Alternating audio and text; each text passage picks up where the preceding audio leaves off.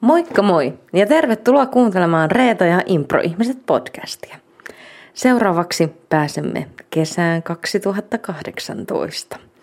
Ja Jenna Teinilä, Tampereen improvisaatioteatteri Snorkkelista tuttu teatterin ja esiintymisen monitaituri. Ja tämä on yksi jännimmistä haastatteluista, koska Jennan kanssa olen ollut niin paljon tekemisissä, niin se meni aika hysteeriseksikin aika välillä. Jotenka eipä muuta pitemmittä puhetta, nauttikaa podcastista. Lähtee. Moi moi moi moi moi moi moi. Terve! Mulla on tässä edessäni Jenna Teinilä. Hei. Ja Jenna on siis improvisaatioteatteri Snorkkelin näyttelijä. Katsotaan, kestääkö akku. Toivottavasti kestää. Mä vähän syön tässä samalla, niin sori siitä aiheutuvista äänestä. Jätskiä.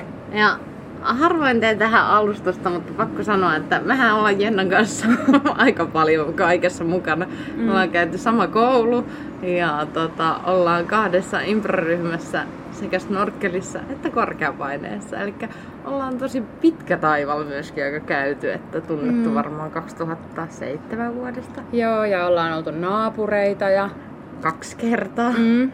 Ja kaikkea, että onhan tässä vettä virrannut. Joo.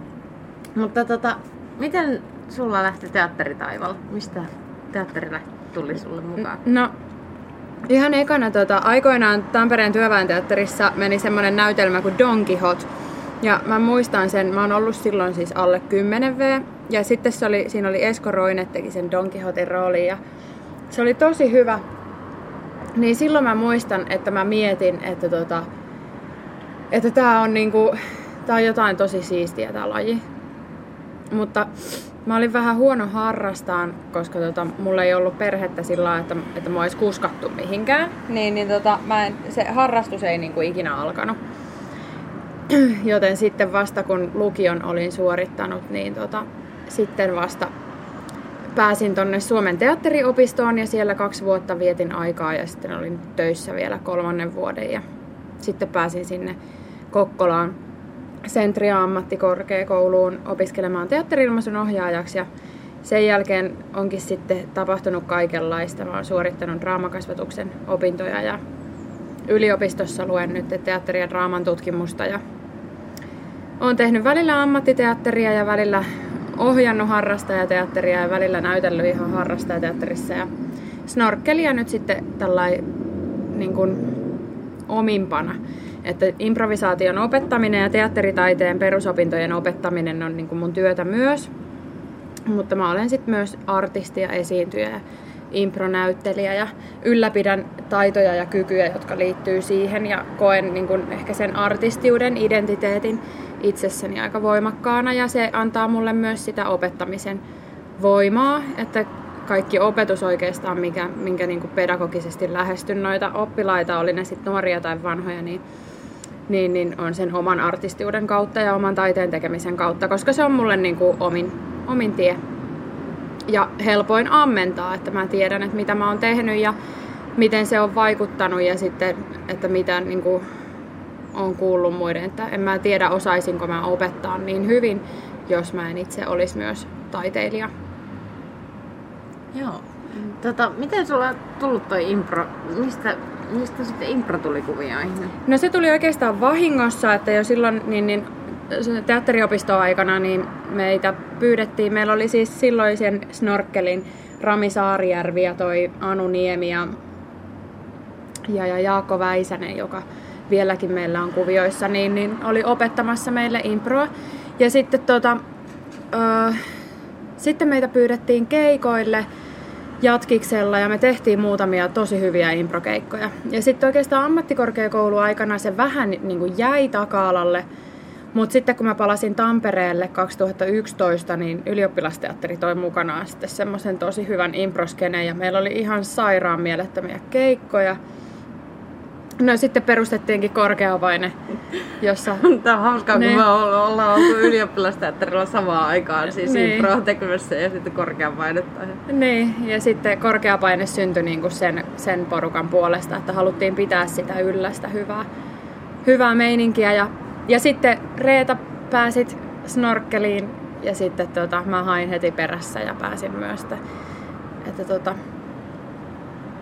sitä kautta. Että tavallaan vähän puolivahingossa, mutta nyt oikeastaan kun on imeytynyt tähän skeneen, niin en päivääkään vaihtaisi pois. Ja oikeastaan on oppinut siitä improsta niin kuin ihan hirveästi matkan varrella osana. Mitä sä koet, että sä oot oppinut tai tuleeko jotain mieleen? Mokaamista ja sen olemassaolon hyväksyntä, niin se on niin kuin se ensisijainen, koska mä oon ollut vähän semmonen niin kuin liian turhan tarkka ja niin kuin, jotenkin niin kuin semmoinen jopa niin kuin ahdistunut siitä, että kun mä oon niin hirveän huono ja sitten, että ei ole niin kuin aina sillai perinteisen teatterin puolella se mokaaminen ei suinkaan ole siinä työryhmässä välttämättä niin kuin suvaittua. Niin mä oon kokenut sen ihan hirveän raskaan, ihan siis todella raskaana. Ja sit koska mä oon kuitenkin ihminen, joka menee perse edellä puuhun, että mä oon aina ollut iso suustani ja kova ääninen ja kiroillut ja kaikkea sellaista, että niin kuin mä oon tehnyt niitä mokia. Niin sitten, että sen hyväksyminen, että mä saan olla tämmönen, niin se on ihan ok. Ja oikeastaan niin kuin impron kautta myös pystyy vaikuttamaan siihen työryhmään, että siitä esimerkiksi snorkkelissa niin meillä on niin lempeätä se touhu, koska kaikki saa olla ihan paskoja, niin sitten se, niin kuin, se vapauttaa tekemään sitä hyvää. Ja se on aivan ihanaa, että se mokaaminen on niin kuin ihan ensisijainen asia, mitä mä oon oppinut. Ja toinen asia on varmaan sitten niin kuin, positiivinen elämän asenne ja asioiden niin kuin hyväksyminen, oikeasti hyväksyminen. Se niin kuin, asioiden hyväksyminen on liirumlaarumia, mutta sitten asioiden niin kuin oikeasti todella se, että tekee töitä sen eteen, että hyväksyy tarjouksia ja tapahtumia ja tilanteita ja kohtaamisia ja oppimista ja sitä, että on huono, niin se on ihmiselle niin kuin suuri askel. Että miten niin kuin pystyy ihan oikeasti ymmärtämään, että miten toiset on erilaisia ja miten muiden ihmisen tapa elää tai tapa olla, niin se on ihan yhtä lailla jees kuin tämä muun. Ja sitten tämä muunkin on ihan yhtä lailla jees, että siis vaikka olenkin sillai tosi vaiti yleensä mielipiteistäni, mutta ja tiedostan, että mulla on siis todella kärkkäitä mielipiteitä, mutta nekin on niinku tavallaan okei. Ja sitten taas ne toisetkin mielipiteet on okei. Ja sitten, että asiat keskustelee eikä niinku näin, niin se on ollut ihanaa. Joo. Mä koko ajan tsekkailen, että loppuuko tästä akku. Mutta toivottavasti hei. Katsotaan miten meidän käy. Onko sulla jäänyt erityisesti mieleen jotain esityksistä, jostain improesityksestä jotain, mikä sulle on jäänyt? Kaikenlaisia. Siis yksi esitys, mitä mä en oo edes nähnyt. Apua. Enkä ollut mukana. Siis tää on oikeesti ihan jäätävää, mutta tää on niin legendaarinen. Tää on niinku, mä oon saanut tän kuulopuheiden perusteella. Snorkkelin esitys, missä aikoinaan Mari Pöllänen on ollut, siis kuutamokeikkaesitys Pyynikillä. Mari Pöllänen on ollut ihmisgolfpalloreikä. Ai oliko se golfpalloreikä? Niin, joo, se oli niinku se, että sen reikiin golfattiin. Ja sitten, että hän on sanonut, että eläkää vanhaa ihmistä. Niin se mulla tulee aina aikana mieleen. Mikä on siis mahtavaa, että mä en ole siis ikinä ollut tässä esityksessä paikalla. Ja sitten, no ehkä meidän esityksistä, niin me oltiin Lahdessa kesäteatterissa vierailulla. Mä siis nauran näille, koska nämä jutut jo ennalta. Ja siis suuren yleisöryntäyksen lisäksi, niin siellä oli tämmönen supersankari kuin Baptisti Marko. Paras supersankari ikinä. Harri Kailanta veti retkijakkarat jalkoihin ja oli Baptisti Marko. Oi luoja. Ja sitten no onhan näitä kaikkia tarinoita. Tässä menisi ikä ja terveys, jos mä kaikki avaan. korkeapaineen kanssa meillä on aina niin hervottomia ne. Meillä oli mustaa huumoria, joskus tehtiin ylioppilasteatterilla ja Tuure Pitkänen oli sitten tämmönen poika. Nyt en voi liikaa korostaa mustaa huumoria nyt tässä, mikä on myös näytelmän teema, että mustan huumorin ilta. Niin tähän mustaan huumoriin liittyi sitten, että Tuure oli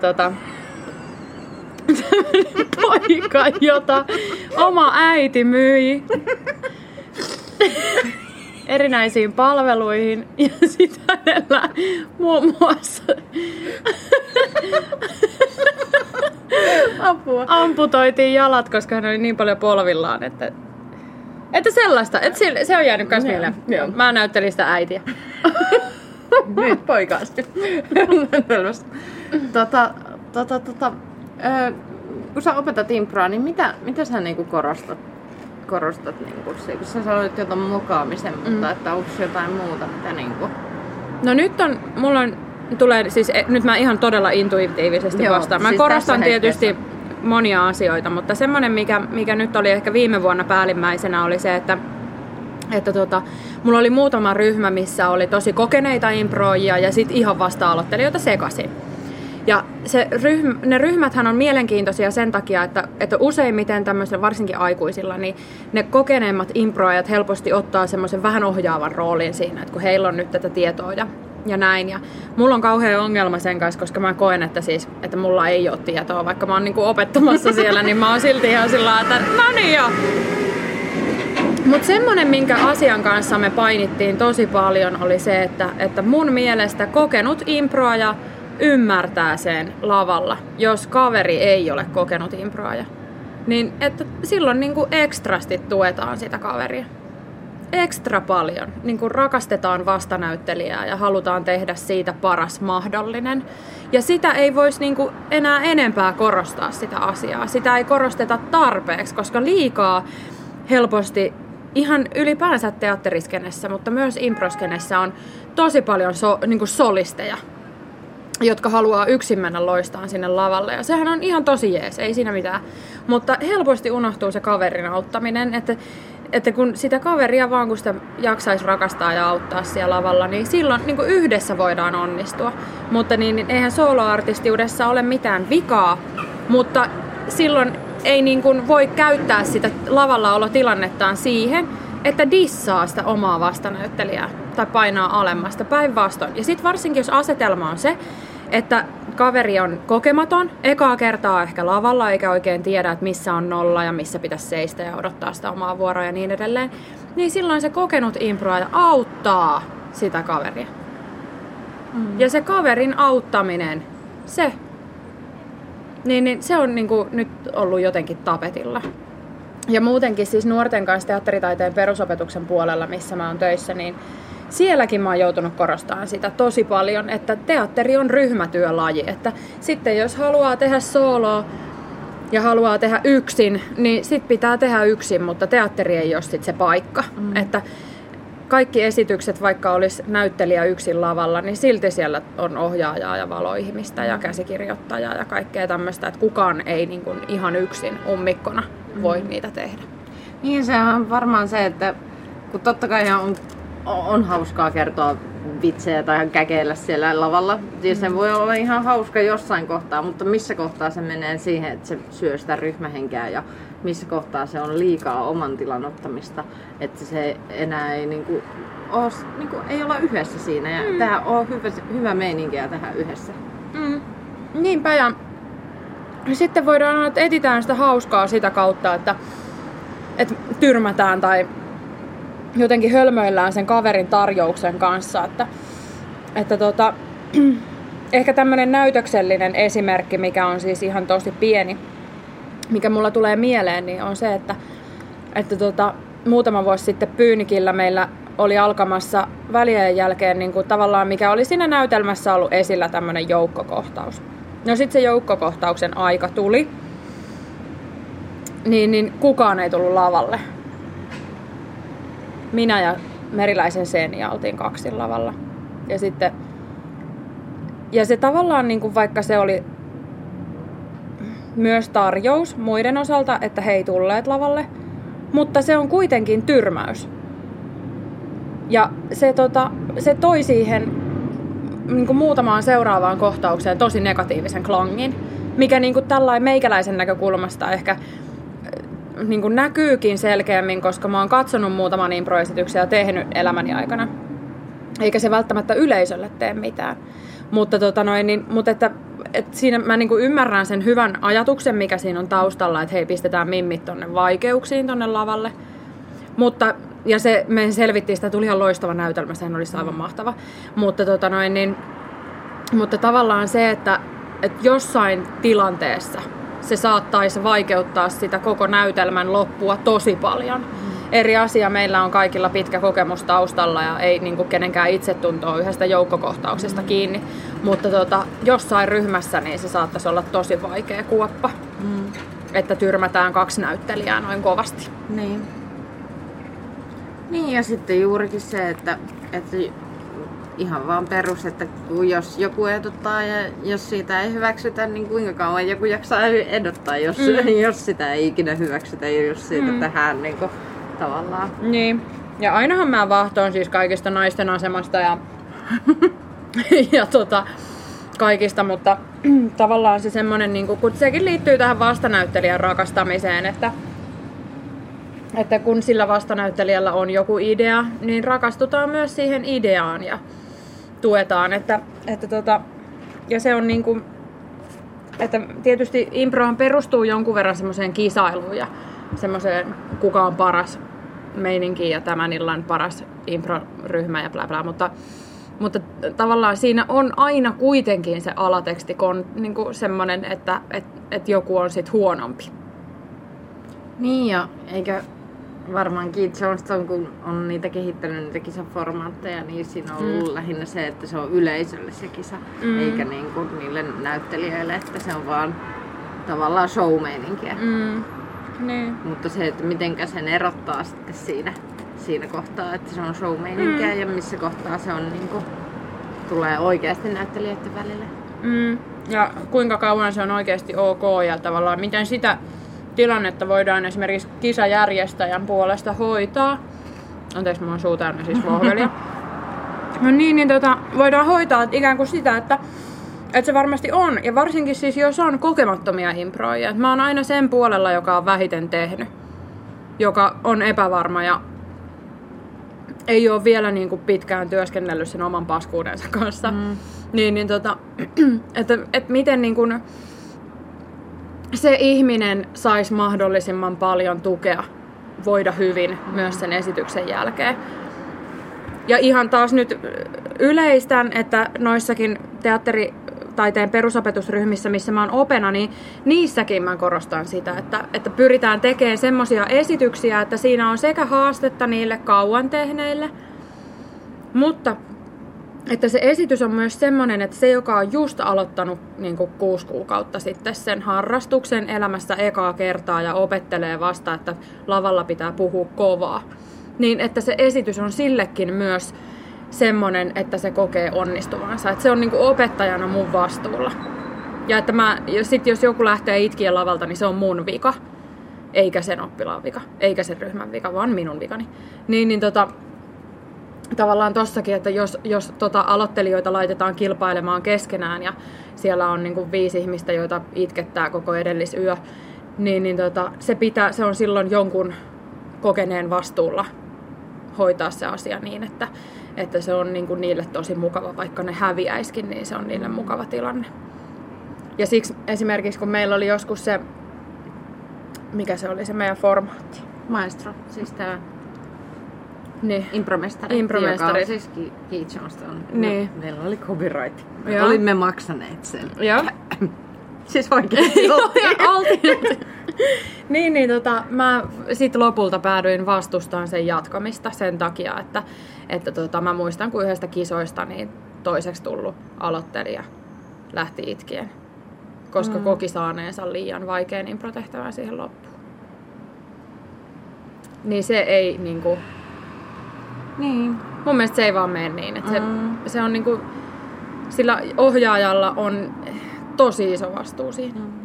itekään en niin koe, että jos mä olisin aloittanut improajana ja mennyt suoraan kisoihin, niin oisko tässä niin tavallaan sitten, että se on kyllä, meitä on niin erilaisia ja sitten, että jos joku pystyy oikeasti suhtautua siihen niin kuin sillä, että se ei ole kisa ja tää ei nyt murra sun itsetuntoa, että jos sä et pääse pidemmälle, niin sitten se on varmasti jees, mutta ite sen niin kuin pidä siitä semmosena aloittelijaformaatteina, että sit kun oikeasti on jo vähän sujut sen kanssa, sen mukaamisen kanssa. Niin.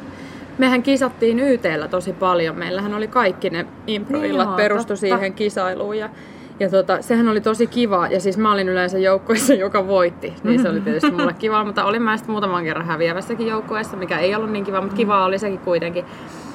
Mutta että se oli mun mielestä tosi tyylikkäästi tehty siellä. Että siellähän niinku korostettiin molempia joukkueita sen niinku tavallaan voiton jakamisen jälkeenkin. Että Kyllä mä muistan, että mä oon ollut monesti häviävässä joukkueessa siellä. Ja jossain silloin kun on aloitettu, niin Ari Puustinen oli aina voittavassa joukkueessa. Joo, meillä on se Arin kanssa just yhteistä, että mehän tullaan näistä YT:n voittaneista joukkueista. Joo. Ja sitten mikähän mulla oli vielä äsken? Niin silloin kun mä itse osallistuin niihin impromestareihin ennen kuin mä varsinaisesti pääsin snorkelin jäseneksi, vai ei kun niihin samoihin aikoihin, niin mä muistan kyllä, kun mä tipuin joskus ekassa tiputuksessa. Niin mua rispas siis niin paljon, että mä ajattelin, että mä en tule enää ikinä saakeli tänne. En varmasti. Se tavallaan kyllä sen silloinkin otti vielä luonnolle. Että... Mä jotenkin otin sen silloin siinä, että mä en nyt yhtään ajattele näissä kohtauksissa, että voitanko mä vaan, yritän vaan mennä tukea kavereita ja määritellä. Se oli jotenkin silloin alkuaikoina snorkelissa muutenkin ja muutenkin kun on jännittänyt tehdä improa, niin sitten, että nyt vaan määrittelen ja tuen toista. Ja unohdan kaiken muun paskana. Mäkin kiroilen tässä. Näin se tarttuu. Niin, joo. Mut sitten improssa on mun mielestä siis semmosia hyviä puolia. Mulla palaa jarspa täällä auringossa. Että nytkin kun mä mietin, että nyt kun on kesän tehnyt perinteistä teatteria tuolla komediateatterilla Puhteissa valkeissa lakanoissa, niin ajattelin tänä aamuna sitä, että mikä niin kuin mut pitää silti impron tiellä, on varmastikin se syy, että improssa me voidaan tehdä niin paljon kaikkea, että mä oon ollut jotenkin tosi sidoksissa siihen mun rooliin, että mut on tavallaan roolitettu siihen rooliin mun ulkoisten piirteiden ja luonteen piirteiden vuoksi. Mutta impro vapauttaa niin kuin kaiken. Että mä voin olla tässä näytelmässä pikkutyttö ja himomurhaaja ja tanssia ja laulaa ja niin kuin tehdä kaikkea muutakin, mitä mä osaan ja niin hyvin kuin mä osaan. Ja tavallaan niin kuin mun mielestä snorkelissa meillä vielä tuetaan sitä, että kaikki pääsis tekemään niin kuin niitä erityisosaamisjuttujaan. Että esimerkiksi Kailanto, joka on fyysisesti tosi taitava, niin se saa tehdä sitä niin paljon kuin se haluaa ja pystyy. Ja mä koen, että mua tuetaan niissä asioissa, missä mä oon hyvä ja eikä niinkään takerruta semmoiseen niin kuin ulkomuodollisiin asioihin, mitkä ehkä niin kuin vähän puhuttiin puhelimessa eilen illalla, että hillitse. Meillä on siis maratonpuheluita Reetan kanssa joka ilta myös, koska me ei muuten nähdä tarpeeksi. Niin, että mikä niin kuin ehkä sitoo johonkin muottiin, tai että nainen ei voi näytellä kuin vain jotain rooleja ollessaan jonkun ikäinen, mutta improssa mä pystyn tekemään minkä vaan roolin. Ja sit mä tietysti teen sen niin hyvin kuin mä osaan ja niillä kaikilla fyysisillä kyvyillä, kun mä tällä 164 sentillä vaan ikinä pystyn. Ja näin, että lempiroolinani mainittakoon sarjamurhaaja, kullin leikkaaja, joka nimensä mukaisesti silleen. Se oli kivaa. Se oli erittäin fyysinen rooli. Se oli hauska tehdä. Että ei ole niin sidoksissa johonkin semmosiin niin ulkomuodollisiin seikkoihin. Ja sitten kun mulla on muutama mielipide, joita mä en pelkää kauheasti tuoda esiin, niin sit se on antanut helposti mulle sellaisen maineen, että mä oon vaan jonkunlainen ja mut on helppo roolittaa joihinkin rooleihin. Joo. Semmoinen avautuminen. Mutta mielelläni myös toivon, että minua roolitetaan erilaisiin rooleihin. Se oli tämmöinen työhakemus. Niin, työhakemus. Etsitään töitä. Jennan mailihan on tämä ja puhelinnumero. Niin. Joo, jenna.teinila@gmail.com. Joo. No mitä sanoit tästä, että kannustetaan tekemään sitä, missä on jo tavallaan hyvä ja semmoista, mutta mitä sä haluaisit vielä niin kuin, tuntuu, että mihinkä haluaisit vielä paneutua improssa tai mikä kiinnostaa tai mikä suunta? No mä koen, että mä oon niin huono improssa, että mä haluaisin vähän paneutua vielä kaikkeen. No nyt on kesätauon takia varmaan vähän semmoinen, mutta siis toi narratiivinen eli pitkä impro, niin sitä mä haluaisin vielä tehdä enemmän. Lyhyttä tulee tahkottua varsinkin pikkujoulukautena niin paljon, että en koe tarpeelliseksi sitä varsinaisesti harjoitella tällä hetkellä, koska pääsen sitä niin paljon tekemään, mutta niin pitkää ei voi tehdä koskaan liikaa. Ja sitten mitä nyt ei olla tehtykään hetkeen, niin freetä ei olla tehty ja se on kans ihanaa. Ja sitten nyt on nyt tällä hetkellä, nyt se tuli, on semmoinen suvanto, siis musiikki-impron tekemisessä. Me ollaan vuosi sitten tehty viimeksi bändi-impro, niin sitä haluaisin päästä tekemään. Että jos kaipaatte bändi-improvisaatioesityksiä, niin jenna.teinila@gmail.com. Mä voin tulla mukaan. Joo. Mutta se on hauskaa. Joo. Ehkä meidän pitää perustaa improbändi niin. tämän podcastin tuloksena. Joo, muusikoita etsitään. Joo. Laittakaa Jennalle mailia. Joo, jenna.teinila. Montako kertaa yritetään mainita. Mä pyrin vielä 2 tämän podcastin aikana. Okei. Mitäkään mä vielä kysyisin? Kysynkö mä sulta? Voit säkin sen multa, jos sulle tulee mieleen. Millä tavalla sun mielestä niin tommoset henkilökemialliset asiat vaikuttaa improvisointiin? Jos on niin kuin muutenkin ihmisten kanssa joko on tai ei ole kemiaa, niin kuin tällainen normaalielämässä, niin miten ne sun mielestä vaikuttaa lavalla olemiseen? No, kyllä ne mun mielestä vaikuttaa tosi paljon, ja sitten varmasti sellaista, mitä ei osaa selittää vielä. Että mitenkään, että koska ihmisen päähän ei pääse ihan täysin, niin se, musta tuntuu, että ne vaikuttaa yllättävän paljon sellaisiin asioihin, mitä niin kuin ei osata vielä selittää.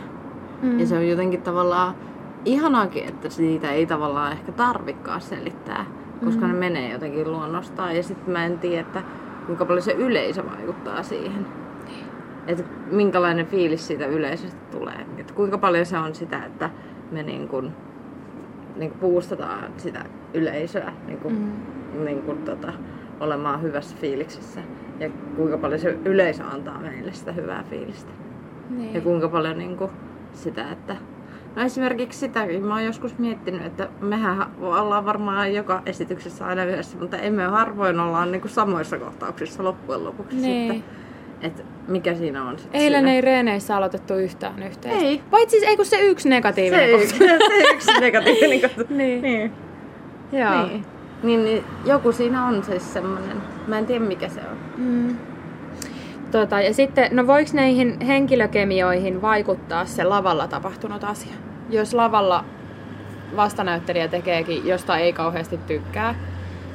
Jostain asiaa.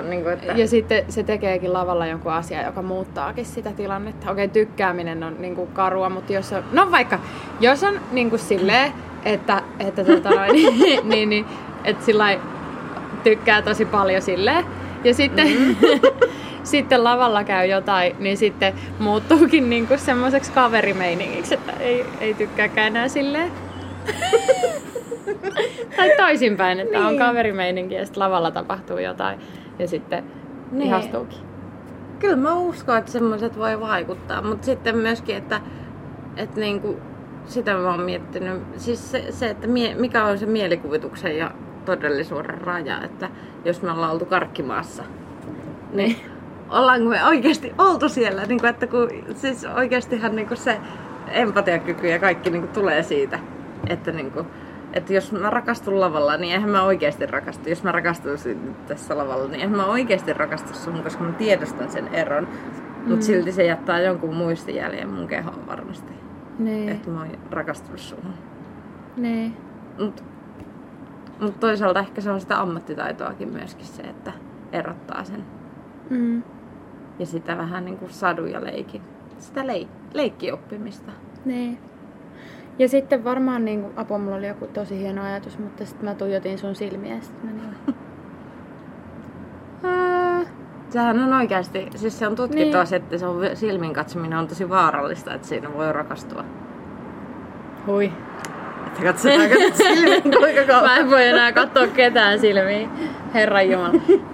Niin, apua. Joo.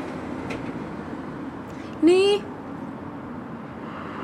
Ja sitten se, nyt tuli, niin, että mun mielestä meillä on snorkelissa niin kuin aivan ihana se tavallaan avoimuuden ilmapiiri, että se mitä mä ehkä olisin tuolla perinteisen teatterin puolellakin nyt kaivannut, niin olisi jotenkin enemmän semmoinen hengailu ja jakaminen, mitä tavallaan, koska se on ihmisille työtä, niin miten sitä nyt työkavereittensa kanssa mitään ylimääräistä hengaa, mutta improhommassa mä huomaan, että se on ihan ensiarvoisen tärkeää, että jaetaan niinku sitä arkea ja elämää myös, että se myöskin mun mielestä on se avain siihen just, että ei nyt yhtäkkiä, että jos sillä kohtauksessa tulee jotain tunteita ja semmoisia, mitä olisi, mikäs tämä oli, niin sitten pystyy tavallaan purkaakin ne tavallaan, kun hengataan. Tietää sinne, ketä ne oikeasti on ne tyypit. Niin, ja että mistä ne inspiroituu ja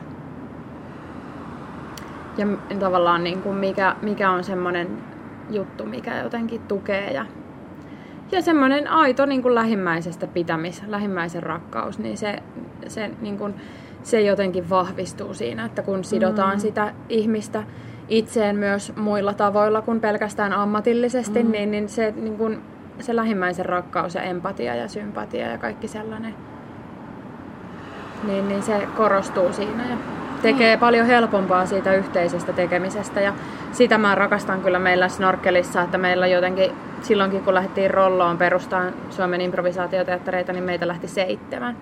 Koska jengi vaan halusi lähteä, että mennään niinku sinne porukalla. Ja sehän oli aivan ihana reissu. Niin, ja hengattiin koko ajan yhdessä. Niin. Mekin juteltiin kaikkia tyttöjen juttuja. Myöhään yöhön. Niin.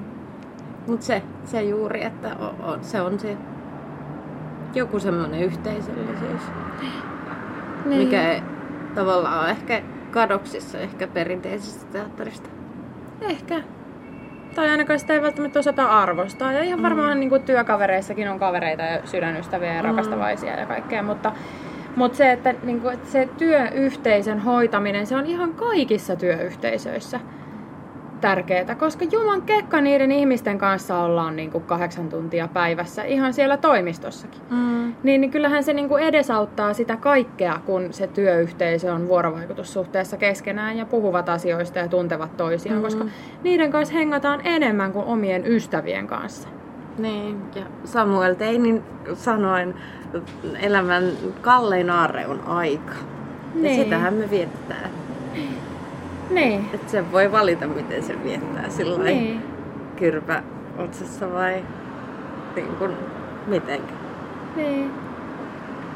Siksi mä oon valinnut myös alan, jolla ei todellakaan niin kuin ostella sillain kartanoita. Mutta kyllä ei mua koskaan niin kuin harmita mennä töihin. Kiitoksia Jenna Teinilä. Sinua ei harvita mennä töihin. Ei. Ei. Hauskaa jatkoa.